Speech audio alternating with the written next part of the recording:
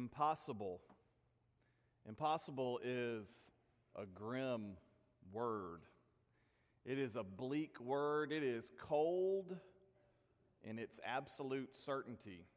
Some will say, this cannot be done. It is impossible. It might be our most hopeless word. Can you think of a more hopeless word than impossible? Because impossible takes your hopes, it takes your dreams, and it puts them right out there beyond the reach of your fingertips, just beyond the realm of possibility. It's also a soul-crushing word.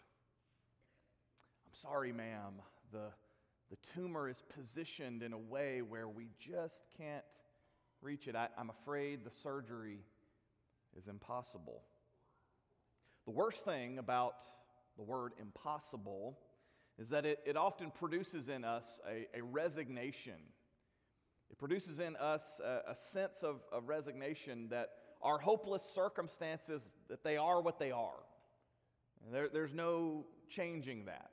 We just sort of resign ourselves to that condition. And so impossible becomes this word that is devoid of hope. It drains us of all of our joy. And it casts our world in darkness. But the story of the Scriptures declares this truth. The story of the Scriptures declares that with God, nothing is impossible. Would you say that with me? With God, nothing is impossible. Nothing, according to the Scriptures, is ever beyond His fingertips. Our God doesn't know the word impossible. It's not in His vocabulary. He knows no impossible. You see, not only is impossible a grim word, a bleak word, but it is also a godless word. But the Scriptures point us to a God who knows no impossibility. The Scriptures point us to a God who is a God of unlimited power. And as a God of unlimited power, He is also a God of unlimited potential. Which means that there is nothing that is beyond the reach of His fingertips. That He doesn't use language like impossible. With God, there is only what is possible. And this is the story that we find told in the Bible. And if this is true of God, then our question today would be, when is the last time that we were in awe of God's power to do the impossible? Can you remember a time, is there a time in your life when you thought the circumstances were just impossible, beyond redemption? There is no hope here, only to have God surprise you by breaking through that darkness. And you realize that there is nothing beyond the reach of His fingertips. When was the last time God did something you thought was impossible in your life? And if you can remember a time like that, and I hope you can, I'd like to ask you a second question, and that is, when God did the truly impossible thing in your life, how did you respond? How did you respond when God did the impossible?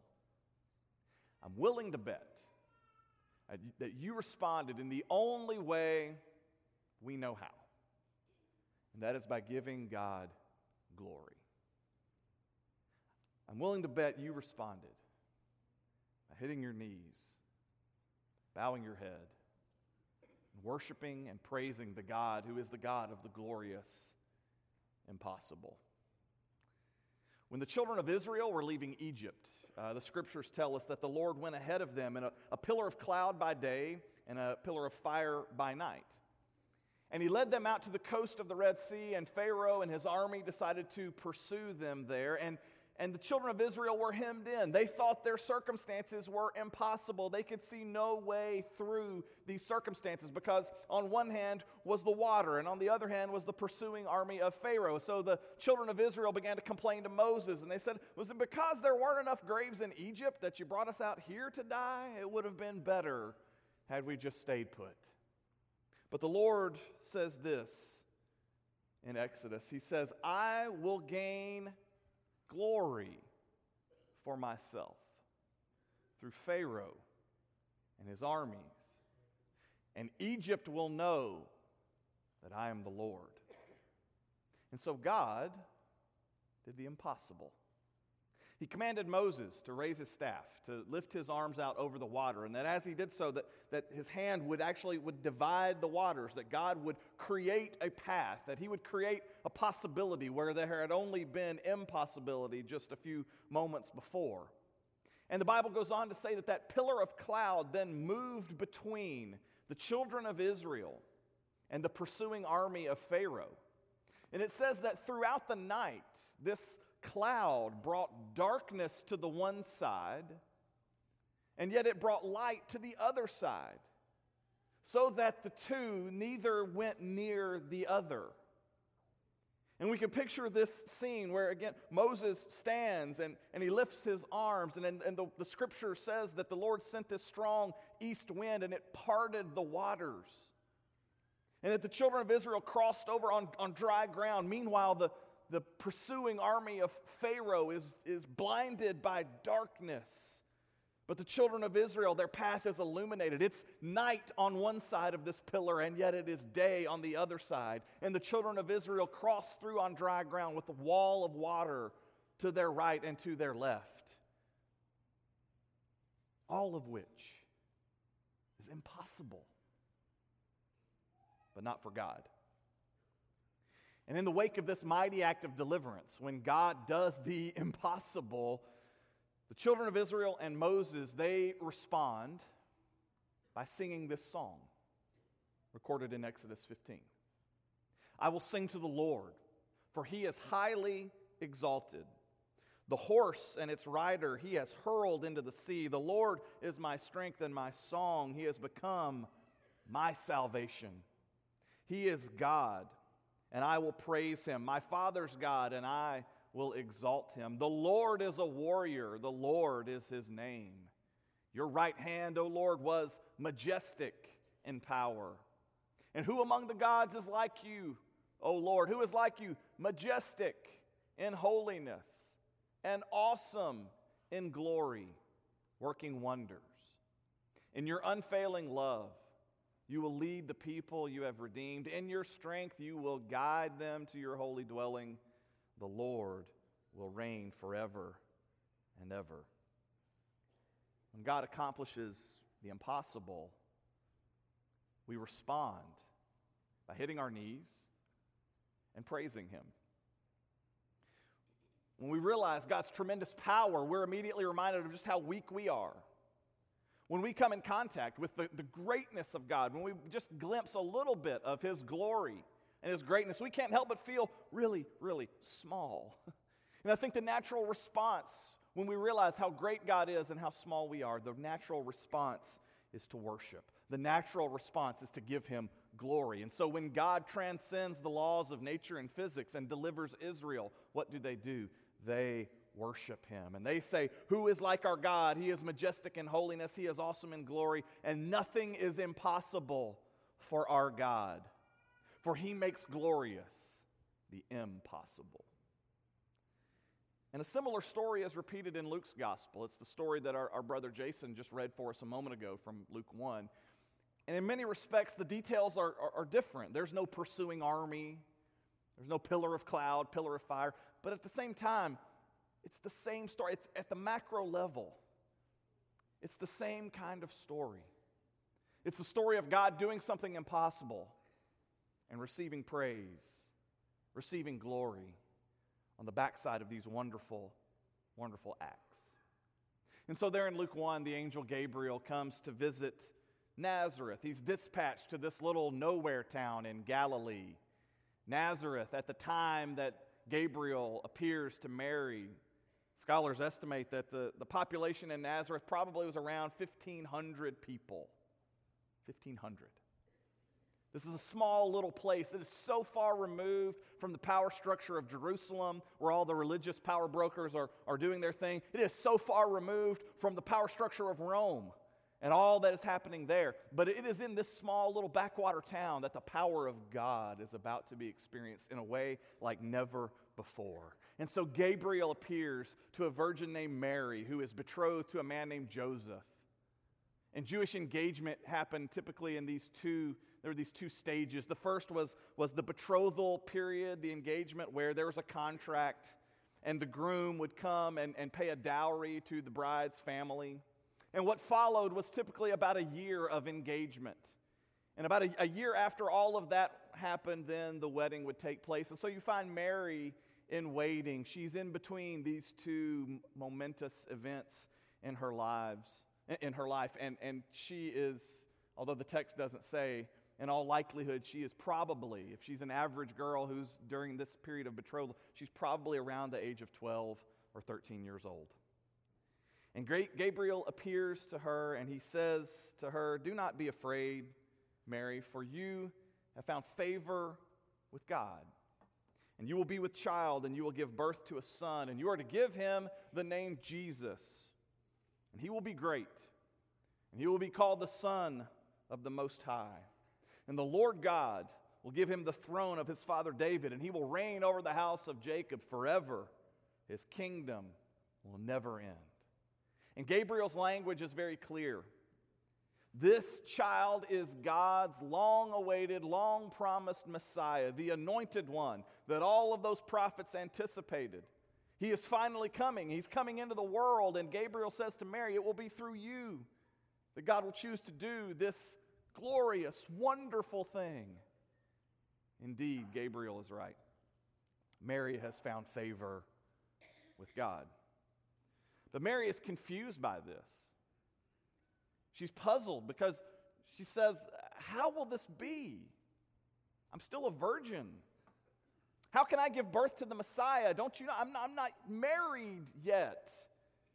Did you come to the right person? Are you sure you got that memo addressed to the right girl? Because this is not just unlikely. It's not even just improbable." For Mary, this news is, you guessed it, it's impossible. And the angel testifies that this conception will be the work of the Holy Spirit, that Mary will give birth to the Son of God. And Gabriel goes on to say that God is at work in Mary's relative, Miss Elizabeth, who is finally pregnant after decades. She's pregnant. And Gabriel says here that Mary is going to be carrying Jesus, but Elizabeth will be carrying John. Mary will give birth to the Messiah, but Elizabeth will give birth to the forerunner of the Messiah. And these two pregnancies, they are parallel and yet they contrast one another. You have the old woman and the young virgin, and both of them are impossibly yet gloriously pregnant. And the older woman will give birth to a child who will bring to an end the old era of the prophets. Meanwhile, the young virgin will give birth to this child who will usher in a new era, the era of the new covenant we participate in even now. And Gabriel makes this statement here that centers us today. He says, "For nothing is impossible with God." Mary, I understand your question, and I understand that this doesn't quite compute, but trust me, nothing is impossible with God. In fact, He seems to delight in making possibility where we only see impossibility. It's kind of His thing. It's just what He has always done. And Mary's response is so beautiful. She responds by saying, "I am the Lord's servant. May it be as you have said." And this is a delicate point, but it's important. It's really important that we hear this word clearly. Mary consents to the task at hand. Mary agrees to play a part in this glorious moment. It's very important to note that her response implies that she had a choice in the matter. And the way Luke carefully tells this story indicates that Mary needed to give her consent before all of this would begin. And that is consistent with the character of a God who does not force himself upon us without our consent. Are you following me? In 2017, this is an important point to make as we read this text. Not only does Mary give consent, not only does she respond with her consent to this, she responds with praise. She responds in worship. Once again, when God transcends our expectation and does something glorious, something gloriously impossible, I think the only thing we can do is hit our knees and respond in worship. After she visits with her cousin Elizabeth and she gets her head wrapped around all that is happening, all that God is doing here, she, like Moses and the children of Israel before her, she responds by singing a song.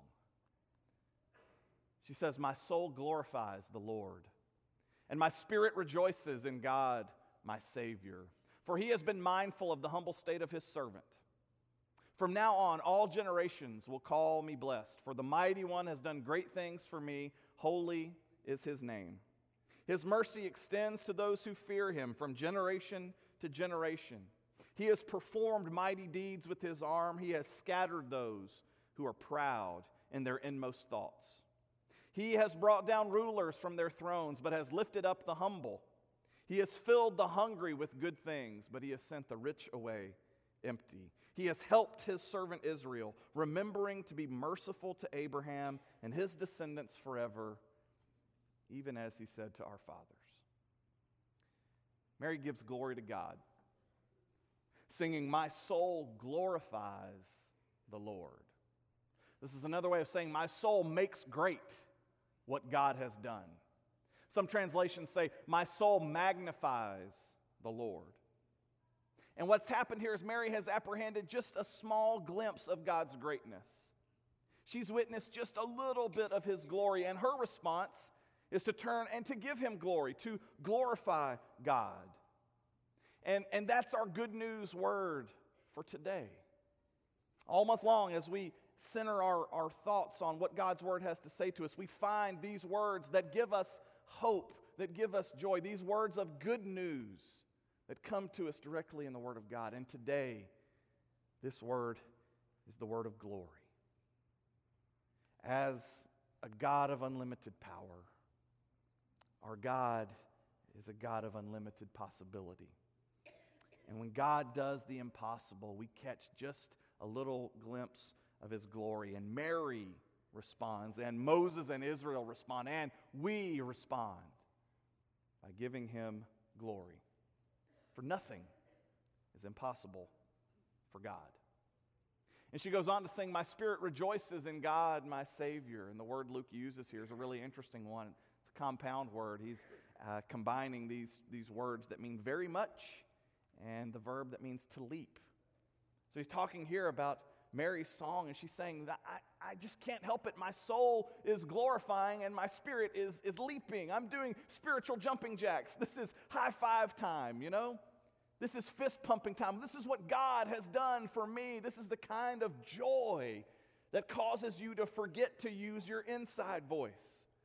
You're just so overwhelmed at what God has done that you can't help but sing his praises. And Luke says that's the kind of song that Mary is singing. I think about the way I worship sometimes. I think Mary could teach me a thing or two about rejoicing in God who brings salvation.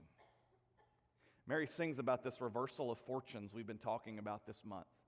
And all of that language about God bringing down rulers and raising up the lowly and all of that that's in there, it's just a way of her being able to say that God is the God who reverses our fortunes, who brings salvation to us. He does what only God can do. And when you see God doing what only God can do, you respond in worship. With God, there is no impossible. And when he accomplishes the impossible in our lives, we respond in praise. And I'd like for us to take a moment here And I'd like for us to sing Mary's song. I'd like for us to sing an arrangement of these words that Mary has written, these words that came from Mary's heart, rather. In Latin, it's referred to often as the Magnificat. It's because in Latin, the first part of Mary's song recorded here, those words, Magnificat, are the first words recorded there. But I'd like for us today to sing these words that we've read about in the Scriptures. But before we do, I'd like to ask you to reflect on your life. And I'd call to mind again the question that we asked a minute ago. So when have you seen God do something impossible? When have you seen God make a way when it seemed as if there was no path forward? Will you reflect on that for just a moment? It may have been a time when He made a way, much like with Israel, when you could see no way forward. It may have been a time where He answered a particular prayer in a way that you never expected. You were praying for one thing, but God did something that you never saw coming, that you would have considered to be impossible. It may have been a time in your life when He gave you strength to overcome something that you know you're not strong enough to overcome and deal with on your own. Maybe you're like Mary. Maybe it had something to do with a child. Maybe like Israel, you really thought the end was near, only to have God surprise you by delivering you out of those circumstances. I would say if we look over our lives, if we take a moment and reflect, there are probably many circumstances that we could look at and point to as praiseworthy moments where God did something truly, gloriously impossible in our lives. And with that memory in your heart today, I want to invite you to listen. We're going to hear an arrangement of this song. Some of you may know this. If so, feel free to sing along even as this video plays. But I want you to hear, for those of you who aren't familiar with this particular arrangement, before we sing it, I would like for you to hear this version of Mary's song. Because it's one of those beautiful arrangements that's sung in parts. And so it begins with the soprano part. And they're singing that line, "My soul magnifies the Lord." It's much like that song that we love to sing now, "The Greatest Command." If you'll remember when we first learned that, it was one of those that it took us a little bit of time. We had to learn each part before we could really sing it with all of our hearts. But I'd like for you to hear this song. And then as soon as it's done, Lee will come and lead us in this song. And in so doing, we are praising the God who knows no impossibility. Let's listen and then we'll sing together.